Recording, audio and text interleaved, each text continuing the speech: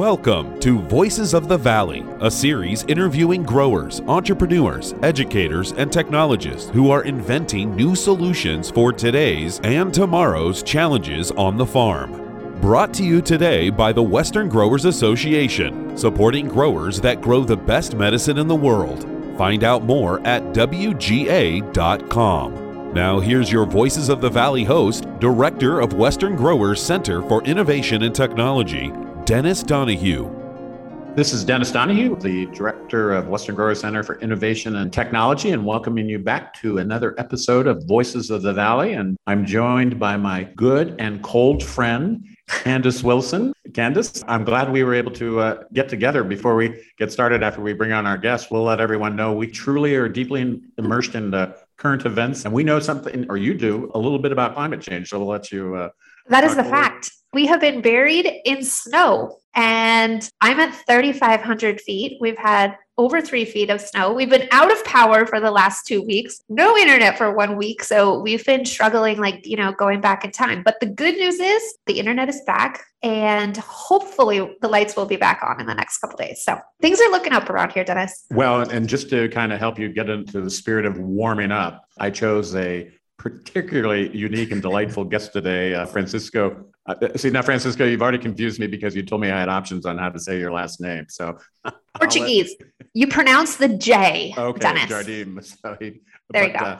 Even though this is audio, we've got a visual, and clearly there's no danger of Francisco getting snowed in Brazil. So welcome from Brazil. And Francisco, thanks for joining us today. It's an honor, Dennis. Thank you very much for the invitation, Candace. It's an even bigger honor. And yes, we are in the middle of summer in already what is a pretty hot region. So absolutely no concerns over snow over here.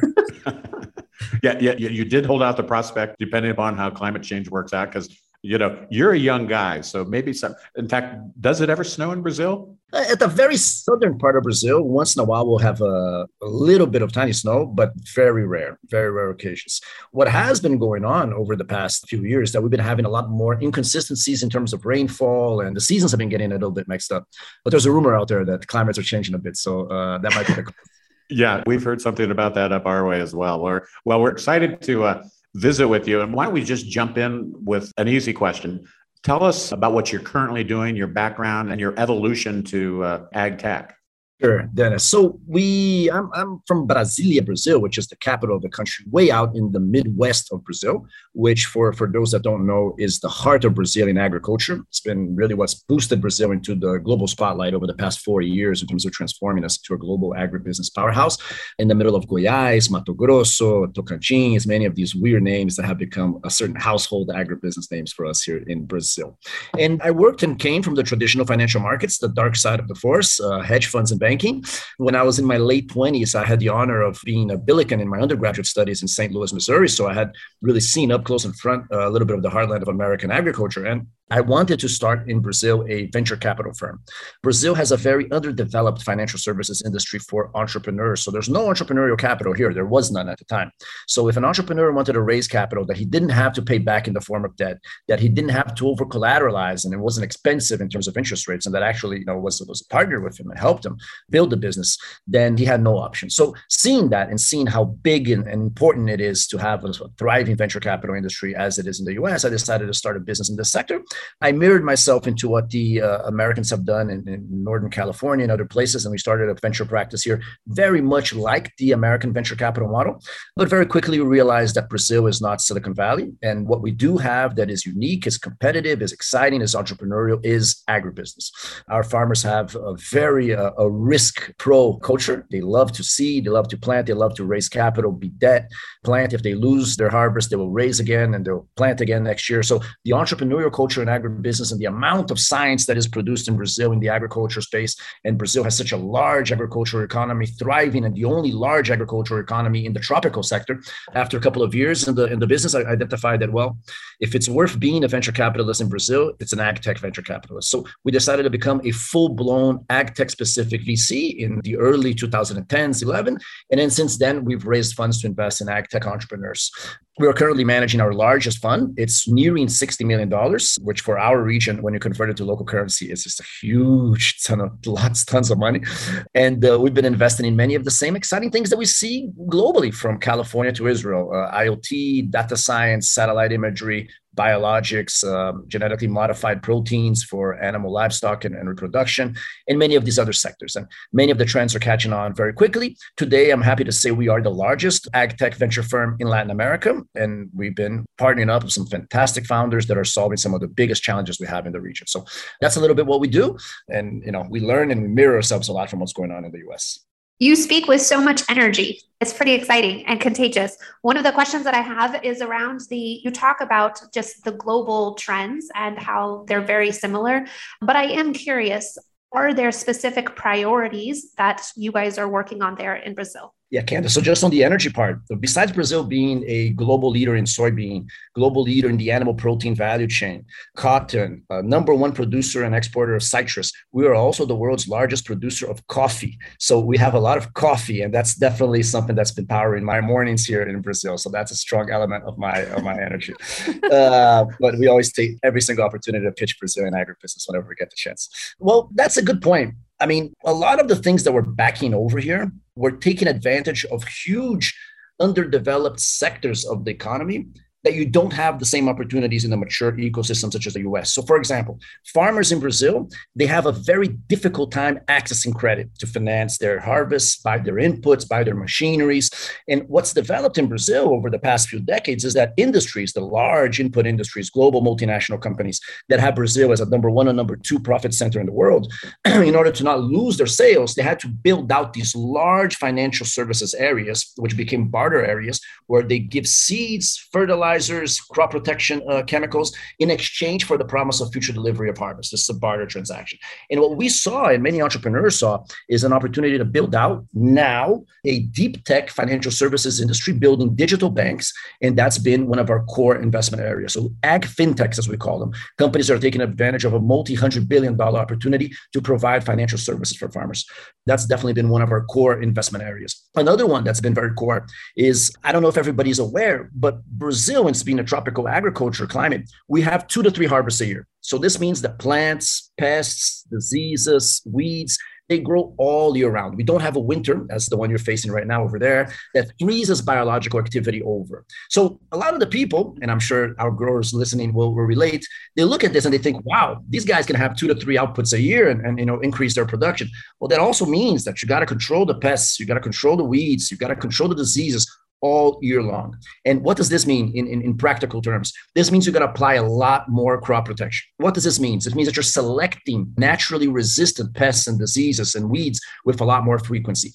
Thus, over the past 10 years, what we've seen as an alternative to the traditional chemical industry is a biologics industry. Now, Brazil, as having the rainforest and being tropical, we have around 80 to 90% of global biodiversity. So there's a huge wealth of natural predators, natural enemies, microbes, viruses, bacteria that the local industry has learned to bioprospect, scale production, and deliver to growers as another weapon in their arsenal to control and do integrated pest management. There's no view in Brazil that will ever be able to do pest management efficiently without integrating biologics, chemicals, GMOs, and more with CRISPR being in action, other types of biologics and activities. So that's been another major area of our investment and interest. I believe Brazil is building right now probably one of the most sophisticated biologics industries in the world. We see multinationals like Copert investing a lot in our region, but we see homegrown companies backed by venture capitalists and private equities also being very, very aggressive and growing. So I think those are 2 sectors. Perhaps a third major area of interest is the disintermediation of the value chain.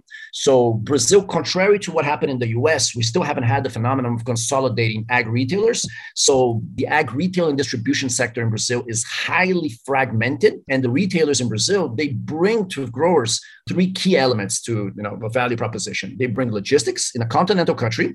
I'm going to give you a data point that most people don't know. Brazil is larger than continental USA if you take out Alaska and Hawaii. So it's a very big country with very precarious infrastructure. So it's difficult to get around. So logistics is a big key element of retail distribution, but they also bring credit as they know the farmer at the last mile. They do a lot of the credit screening, right? And they bring technical assistance. They offer prescriptions to be able to buy certain chemicals and all these things. So these 3 elements elements have made the ag retailers be quite sticky and not being able to be disintermediated by any digital technology, and no private equity has consolidated this.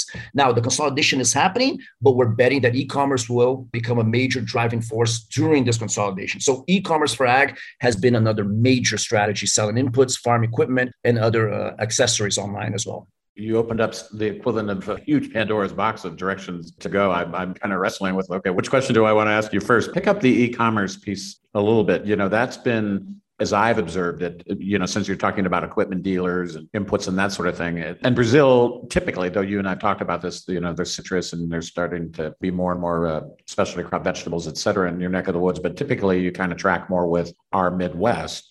And e-commerce platforms have been, I think it's fair to say they've done better in the Midwest than they've done in the West, and where you have specialty crops and you're turning ground over every 90 to 120 days, a lot of different crop rotations. So 2 questions. How does the e-commerce work on a practical basis? And then what does your grower base look like? I mean, I'm going to guess if it's things like sugarcane or, that type of thing, or beef or whatever, those are huge operations. And then when you get into the veg side for fruit, are those smaller? Or, what's a typical Brazilian grower, if that's a fair question? And then how does the e-commerce platform fit in?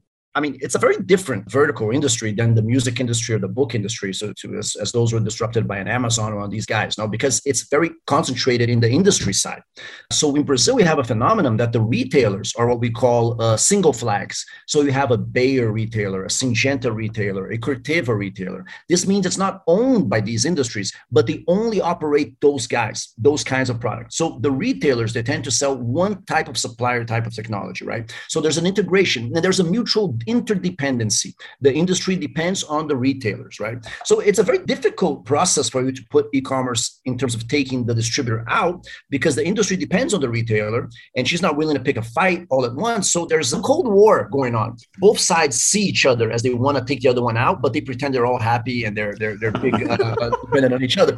Perhaps a little bit to what was the case with debt between China and the US, until recently. So there's a mutual interdependence on this aspect. Now, on that point, what we've been betting on, what we've been seeing, is that there's a digitalization of this relationship that is happening similar to what happened in China with what we saw big companies there, like Alibaba is a great example, which is we create a digital shopping center, let's say in those respects, and we set up shops for these digital retailers and for their suppliers in industry, and they pay these companies what would be the equivalent of a square meter, a square feet. So they pay a monthly revenue for these companies, a monthly, let's say, rent, and they set up their digital shop. So they have the bricks and mortar shops, they have the products laid out, logistically spread, they have their team, they have their technical teams to be able to do technical assistance. But now they have, as phenomenon over the past 3, 4, 5 years, they also have a store in the internet, in one of these digital shopping centers that generate traffic, offer him all the metrics. And now these retailers in the industries are experimenting for the very first time the wonders of having a digital channel, which is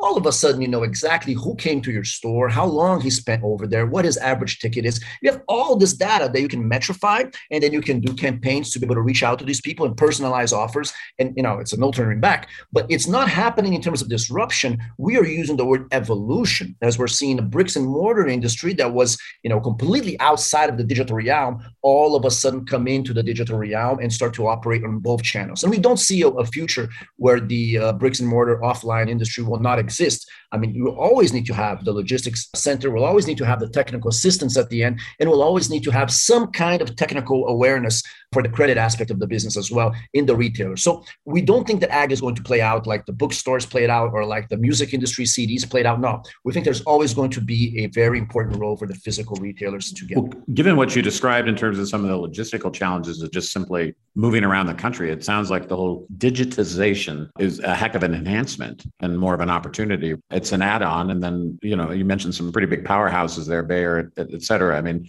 those folks know how to take care of business, and presuming they do that, then this should create the possibility of growth because products and services become more accessible because you have that digital component added on to the bricks and mortar. Exactly. And it's exciting. It's an exciting battlefield because you have all these crop protection big guys that I mentioned, and then you have an 800-pound gorilla in the room, which is a nutrient, which is in the fertilizer sector, verticalized and buying a lot of players on the ground. They bought what, in my opinion, was the best Bayer distributor called Tech Agro about 2 years ago. So they're buying retailers as well. And some of the large crop protection companies are starting to buy retailers as well. So they're starting to verticalize. So it's an interesting moment. You see a lot of tension, a lot of friction, a lot of strategic offensive plays. How it's going to end up, I don't know. But what we can say is that there's going to be a leapfrog. We're probably going to bypass many of the disintermediation or the consolidations that happened in the US, where you guys consolidated when it was still completely offline. And how it's going to end up in the day after is going to be very interesting. But the tech adoption is exploding. And then getting on to your other question on how the industry is set up or how the agriculture economy is set up, we have the big row crops and the big grain producers, right?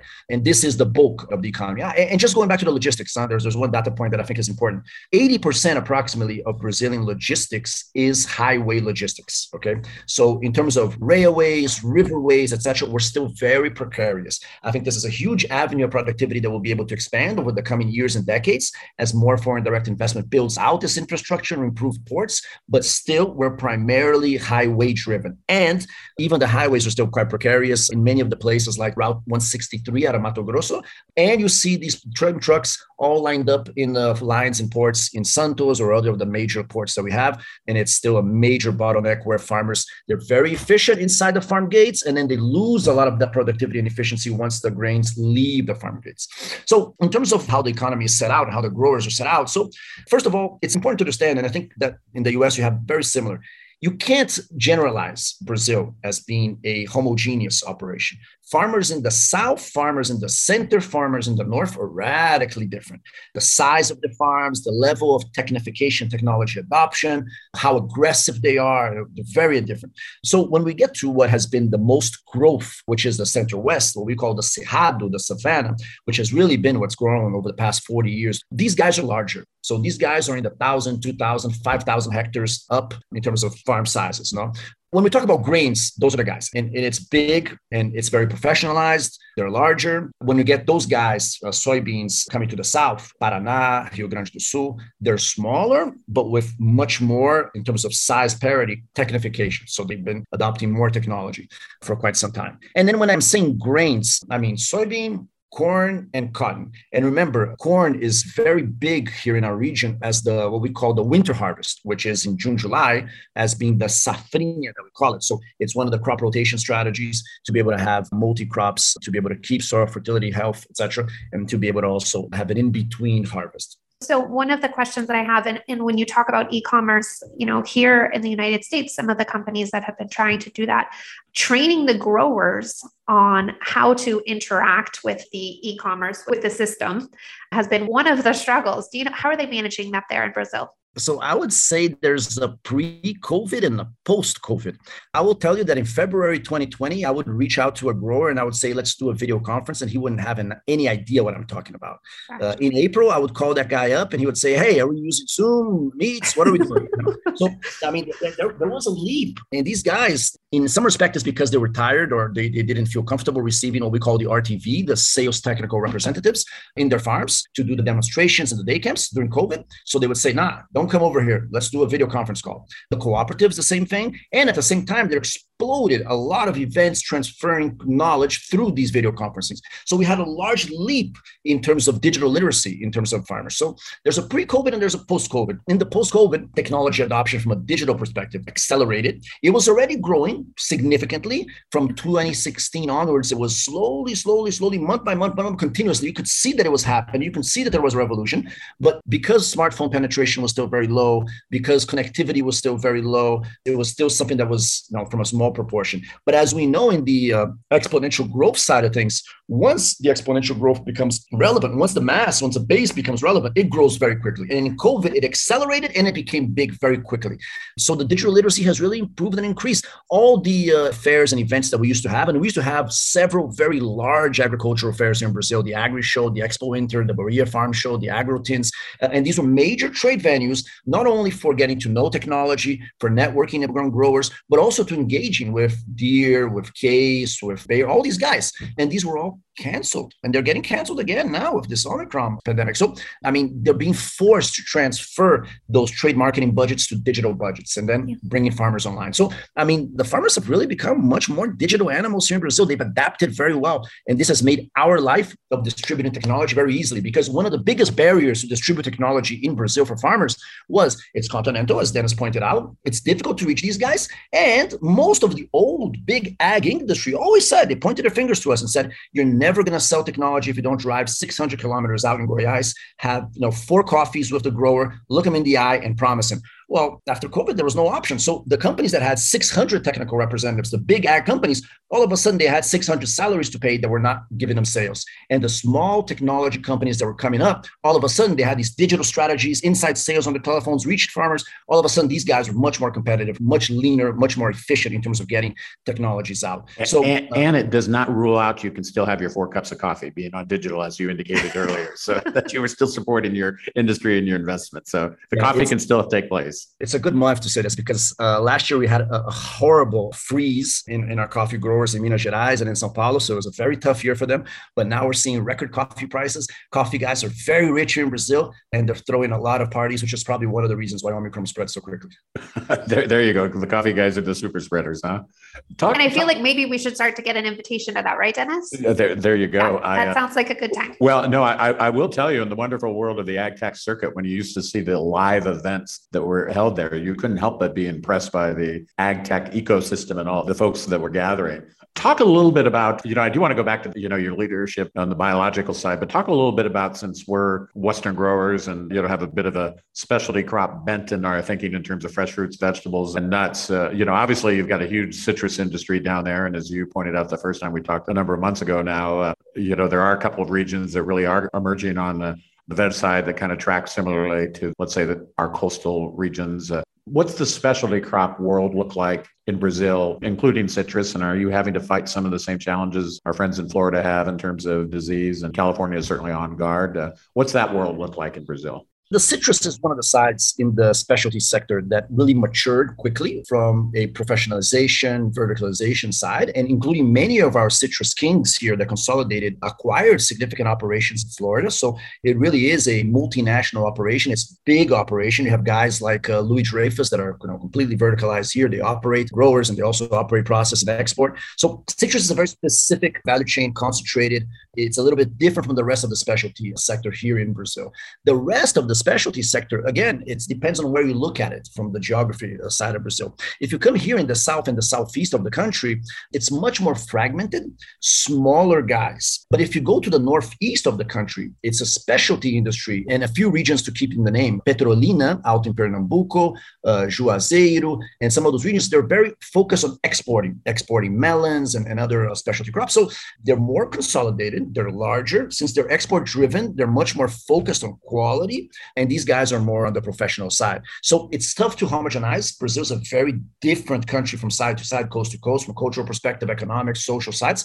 And interesting on the specialty side, the Northeast, which tends to be the poorer part of the country, is much more well-developed and well-structured. And it's very export-oriented. So and where are those exports heading? Are they generally heading to Europe or are they heading to... Europe. Europe is definitely one of the largest markets. Well, it seems like, from a biological standpoint, and I still remember, and the beauty of being able to Zoom, you almost kind of smiled a bird and chuckled when we were talking about biologicals. And I was explaining, our growers in the Central Valley, hang out with the Chileans, occasionally the Argentinians and Peru, but not so much Brazil. So as we kind of begin to think about biologicals and some of the regulations we're facing, and you just kind of smiled like you'd swallowed a bird and said, well, we have this little thing called the Amazon, which, I guess from a biodiversity standpoint, there's probably not a better platform on the planet in terms of those types of tools, coupled with if you're exporting. And, Europe has also kind of been ahead of that game.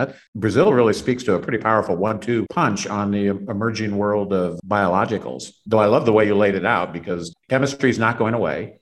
Things like CRISPR are going to be part of the mix. So it's really kind of an evolution, but there's no question the emergence of biologicals is on the horizon. And, we're looking to drive a major initiative around accelerating the key biologicals. So just talk a little bit more about the biologicals and how would you frame the opportunities? Because biologicals, that's a great word, big catch-all, but where's the focus on all that? Yeah, great point. It's a point that gets us excited. We're probably one of the biggest backers and investors, and we clearly came too early. And now that the party in the biologic sector here in the region is heating up, it's definitely much more exciting.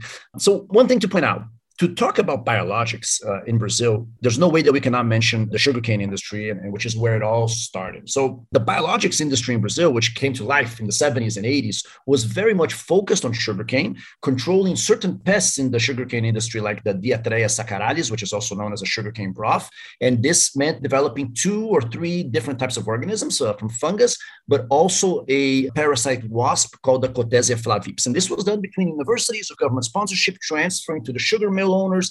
And the sugar mill owners, they operate or they support their own farmlands, but also a huge supply chain of suppliers of sugarcane, of cane, which becomes sugar. And of course, Brazil had a large program here in the 70s in the ethanol sector, which was sponsored by the previous military dictatorship. And Brazil became a major ethanol producer in those days, which now continues as we have a large, what we call flex automotive industry. And we have very large ethanol players that came from this industry, consolidated. And this is where the biologics industry started. Now, sugarcane, even though Brazil is a large player, the largest producer of sugarcane and ethanol in the world, it's not enough to build a thriving biologics industry that was just concentrated in sugarcane. So it needed to make the leap towards row crops, getting into grains and eventually in specialty crops. It needed to go to those sectors. And one thing that we learned, we invested in our first biologics company back in 2009. And one thing that we learned is the sustainability pitch does not take you too far away with growers here. They're very focused on the economics. So until that they really see that that technology is going to be cheaper or at least more efficient than the competitive technology, they will not substitute just because it's more sustainable. That's a nice buzzword to use in what we call the Faria Lima, which is the Brazilian equivalent of Wall Street, but it doesn't work when we go to the Cerrado, and this was very clear. What happened in I believe it was 2012, I could be off by a year or so, is we had a nice caterpillar called Helicoverpa amigera that came, I believe it came from Australia. And, cost of globalization, as a lot of people learned with COVID, and as China had learned the previous year of the African swine flu, is that globalization doesn't mean that just Dennis, Candace, and myself jump on an airplane. It means that caterpillars also do the same thing, and they show up over here. And this caterpillar that showed up in Brazil, it was highly resistant to chemicals. So they had been, applied chemicals, and they had been selected. So it was an extraordinarily resistant caterpillar. And it came out and it devastated the row crop industry. It was serious stuff. And farmers just went wild and saying, I got to find something that controls this.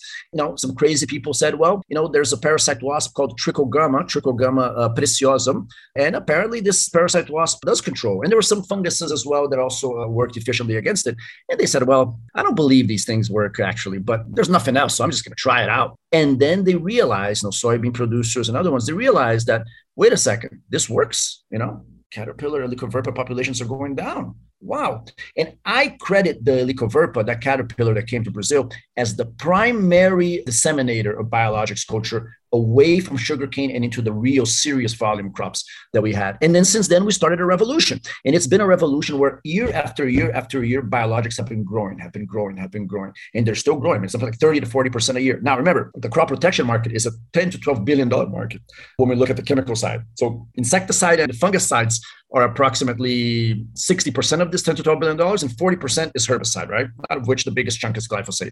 So this is the chunk that not only is biologics eating out, but it's also growing the pie. Now, I agree that it's not a revolution, it's an evolution. However, when you start to use biologics, you need to change the way you use chemicals because the agrochemical impacts the efficiency of your biologics. So it drove a revolution in the way that crop protection is seen and done. And this was also a big promoter of many different systems of agriculture, where you do more crop rotation and you use other tools as well. But it really started a major dynamic shift in the way crop protection is seen in a more systemic manner, using biologics, using agrochemicals. And at one point, I remember when I was speaking to agronomic university professors back then in the time, and there was something that was already also pretty well accepted, is that the time that these pests would take to become resistant to new GMO seeds, so seeds that would be plants that would be resistant against a certain type of caterpillar, for example, that was expected to be resistant for many, many years, those cycles were also shortening. So the chemical players, they started to see the biologics industry as a way, if I couple biologics with my chemical molecules, I can increase the product cycle life of one of my chemical molecules, because instead of it becoming and losing efficiency and having 5 to 6 year resistance periods, I can do 9 to 10 years. Because as growers in our audience will know, I mean, the way resistance works is when you apply chemicals, you kill 98, 99, 96, 97% of the pest population. What you didn't kill because they're resistant, and then they will multiply, and then you're going to have to increase dosage every single year. Now, with biologics, if you apply it right, you can take out a good portion of those 2, 3, 4, 5% that survived and had resistance. And you can postpone the significant portion of the pest population that will be resistant. And remember, the cost of having 2, 3 harvests a year means that this resistance process of selecting resistant pests, it's 2, 3 times faster than it is in an economy where we only do it once, right? So everything is quicker. Everything is more expensive when it comes to being able to have a longer product cycle of a chemical molecule. And it's becoming more and more expensive to develop a new chemical molecule and be able to get it for regulatory process approvals and be able to launch it, right? So it's become a process of survival. And we still haven't seen any of the big chemical players here in Brazil buy biologics companies, but they've started to flirt, and they've started to flirt very aggressively. And we expect to see either local biologics companies going public in the capital markets here and really exchanging blows with the chemical players. We know some of these have these pretensions, and we expect to see the big chemical players start to buy the local biologics companies. And they need to buy, as Dennis well pointed out, because they're local microbes, they're local funguses, they're local viruses, they're local parasites that they're using. I mean, this is just so fascinating, and I could spend hours talking about this. One of the questions that I have is about the boots on the ground. You talked about how you have the biologicals in combination with the chemistry now. They're working together to support the farm. How are the startup biologicals engaging with growers and the chemistry companies? I'm just curious how that triangle looks in finding that perfect recipe for the farm. I'll give you the examples that we have in our portfolio. We've seen that the big chemical companies, they have a significant challenge in getting their traditional distribution platforms, their internal salesmen, the distribution platforms, the distributors and retailers, to switch from biologicals into chemicals. And I'll tell you why, in my opinion, because in the beginning, they saw it as a threat. And they spent a lot of time telling farmers that stuff doesn't work, that stuff doesn't work. So now it's difficult to do a roundabout face, but this is happening. So what we've done in our biologics companies, but I see that our competitors, they're homegrown biologics companies, do the same thing, is we've built our own distribution platforms. We've hired our own salespeople. We've done our own trade marketing work with retailers. We've done a lot of field trials on the ground of growers. We've done a lot of scientific studies with local universities so that we can print the science, publish the science. So it's been a long work of evangelizing, but it's undeniable that it's been successful. And it hasn't been successful just because these companies have been efficient. It's because growers need more weapons in their arsenal. And this is more true than ever in a tropical agricultural ecosystem, which is, it's spring break for pests, right? Because it's more moisture, it's more hot, it's hotter, it's biological activity. There's no diapause, so there's no freezing. I mean, it just grows. So it's just, they need every single weapon in their arsenal. So it's expected that the biologics industry would thrive here. It didn't have the kind of support perhaps from the government or other places that Europe had, for example, where we know that not only the governments, but the retailers, they started to punish certain countries, such as Spain, with their peppers, the red peppers and the tomatoes that had too many chemical residues. They would block them out. That didn't really happen in Brazil. What happened in Brazil was really a situation where farmers needed more weapons in their arsenal to control pests. And, here in California in particular, sure, there are challenges with the pests and they will always exist, but there's also these challenges in this regulatory environment that we live in here. So the growers are kind of being forced to, again, have a different kind of conversation. And so one of the questions that I have too is just, we talk about the global landscape of agriculture. We're all facing similar challenges. But if you look at the startups there in Brazil that you're funding, what is kind of that crossover from maybe the Western US or the United States startups and those venture funds? How does that dynamic work? Yeah, so I think one thing that is important to note is that capital scarcity until very recently was much larger here than in the US. So these companies had to bootstrap a lot longer, right? And they really had to do a lot more with less capital. So they became much more capital efficient. In ag, as we all know, it's very different from consumer technologies where you sell technologies all year. I mean, even though we have 2 to 3 harvests a year here in Brazil, there are still windows during the year where you can sell certain types of technology, whether it's planting, seeding, harvesting, crop protection, soil fertility, etc. You don't sell it all year long, right? Even though it's a continental country, even though certain seasons are different in one area or the other one, you still have windows, right? So this means that it's a longer maturity process. It's a longer validation process. Farmers in our neck of the woods are are suspicious characters in terms of being, as we call, desconfiados in Portuguese. So they don't believe things until they've seen it. They've seen their neighbors try it. So, it has been a while, a cycle, our growers, but adoption has really sped up. One thing that I think perhaps might be quite different is I think in the US, you have certain infrastructure that we don't have or we didn't have here in Brazil. And I'll be infrastructure in two major avenues: infrastructure for developing groundbreaking technologies. On one side, I mean connectivity. So, you need to have connectivity to really roll out and launch these Internet of Things and software as a service platforms and get widespread adoption, where the grower has an experience using this digital technology that really makes it worthwhile, right? So since the connectivity here was until very recently, and still is, but it's improving drastically. By the way, we're concerned because we're about probably a year behind you guys on the 5G, and we saw that you guys just had a problem with the 5G and the civil aviation canceling it out. So we're betting big on the 5G coming in and solving some of these problems here. But infrastructure works great until it snows, by the way. Once it snows, it's history. Well, we shouldn't have that problem here in Brazil. Although we've been having, you're good. We've been having some tornado issues in the south, so it's been wild. But I would say infrastructure has delayed the process a little bit. The second one, which I also put as tech infrastructure, but perhaps that's not the best terminology, is in the human capital side. So we have a much tighter human capital market when it comes to talent in computer science, engineering, et cetera. So we have fantastic agronomists, but we need more integration between agronomists, engineers, telecom engineers, hardware engineers, and software engineers. These are things that became a little bit slower here. I think in the US, you guys have a longer culture of these multidisciplinary entrepreneurs getting together and building out these great companies. So I think those factors probably made it different. That said, and I'm going to go out on a limb here and be a little bit controversial, we've been seeing Israeli and North American companies trying to take a go at the market, right? And what we usually see, Candace, is these guys come with what we call in Portuguese very high heels, so very self-confident. Well, we come from this place, our technology is frontier technology, we're going to take over the market. And what usually happens after 3 or 4 years of several failures and the mouth-to-mouth between farmers of being very aggressive, saying, yeah, that guy promised me and didn't deliver, is that what we see now is these guys clearly were not successful, and the local entrepreneurs developing local technology solutions, tackling local problems, are starting to win out and are starting to clearly getting the product market fit, the pricing fit. They built their platforms based on the challenges locally, whether it's infrastructure or it's human capital. They understand the local operators. And remember, I remember when I went to school in St. Louis and I was in the US, I always thought, no, American farmers or American growers are much better than Brazilian growers because they speak English, right? Well, when you come over here and you start to see what the Brazilian grower is like, he's very sophisticated. We have companies like SLC, which in my opinion is the most efficient grain operator in the planet.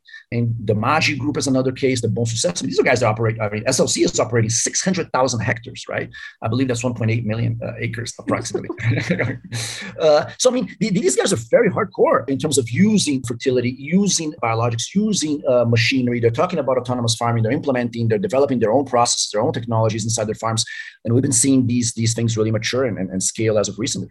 So exciting. I think we need a trip to Brazil, Dennis. Yeah. Well, the one thing that is occurring to me, and I don't want to rule that possibility out, is, Francisco, we've spent a lot of time focusing, Candace has been involved in this as well, automation and labor issues. And one of the strategies has been dual hemisphere on certain things, particularly on the permanent crop side. So people will run down to Australia or New Zealand. But it sounds like in terms of, the biological world, Brazil and the US, we ought to get together on a dual hemisphere strategy, because that whole arena, just the magnitude of what you all are looking at, what intersects in Brazil, it seems like we need to be aware of that. I know we're looking at a new strategic initiative around, how do we accelerate some of these solutions in those key areas? But if you don't hit your window in terms of right time of year in California, you missed. So we need to think, how do we develop a dual hemisphere strategy? So Candace, I think that's the basis for the trip.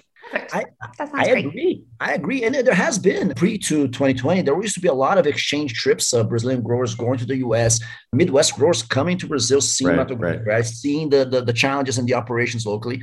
I definitely think that it's a major opportunity for both sides.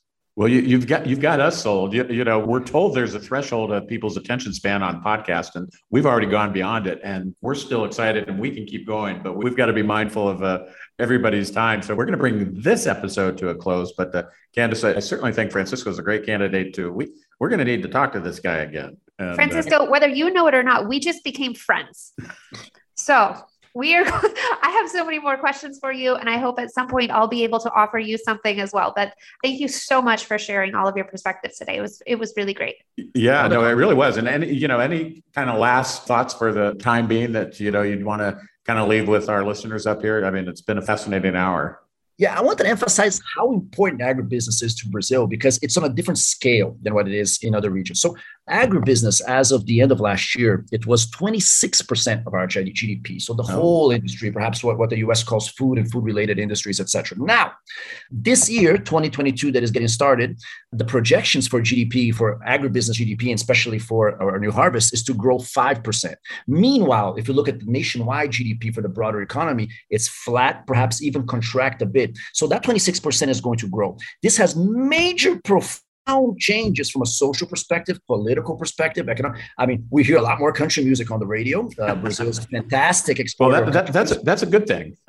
It's a great thing. It's a great thing. I mean, there's a lot of suffering in Brazilian country music, a lot of heartbroken, but it's fantastic. Oh, there you go. That could be its own episode, Candace. We can we can play around with that. Who said we don't always have to be serious? We can mix it up sometimes. That is funny.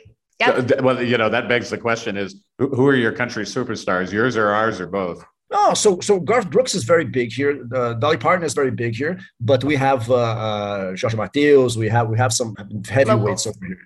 Yeah, we had a big tragedy. One of our biggest singers, Marília Mendonça, passed away in a plane crash about a month ago. Oh, that's right. I saw that. Yeah. It was a very sad end of the year, and there was a major commotion. So country music is big, and it shows how important agribusiness is to our culture and to our country. I think it's definitely a fabric of life. And we've been looking at the studies done by a major economist here called Roberto Rodrigues, a legend in our sector, and it's been showing how the labor force has been behaving in ag over the past 20 years in Brazil. And he's showing there are less people working in ag, but incomes are growing significant in ag. So it shows us that ag is becoming a much more high value industry here in Brazil, which goes to show productivity growth, tech adoption, and we see that continuing on. Well, that's an important story too, because, Candace smiled earlier in our conversation because we're working with, in fact, I think she aired this week, California Secretary of Ag, Karen Ross. We're working on a project on, what are the skills required for the next generation of ag workers? One, we got to make sure we get them, but two, they're going to require more skills. They're going to be better working conditions, and they're going to make more dough.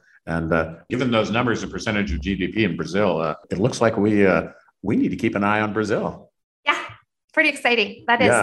It really has been. Francisco, hey, terrific to see you. We're going to put this in the to be continued category. Candace, I'm hoping by the time the day ends, we won't get into the utility conversation mix and name names, but we hope they get your power restored like they said they would. Thank you very much. And we'll be back next week with another episode of Voices of the Valley. And Francisco, terrific to see you, and enjoy summer. It was a pleasure, Francisco. Candace, it was an honor, Candace. All right. We'll see everyone next week. Guys. Thanks. Thanks for listening to the Voices of the Valley podcast, brought to you today by Western Growers Association, supporting producers that grow the best medicine in the world. Find out more at WGA.com.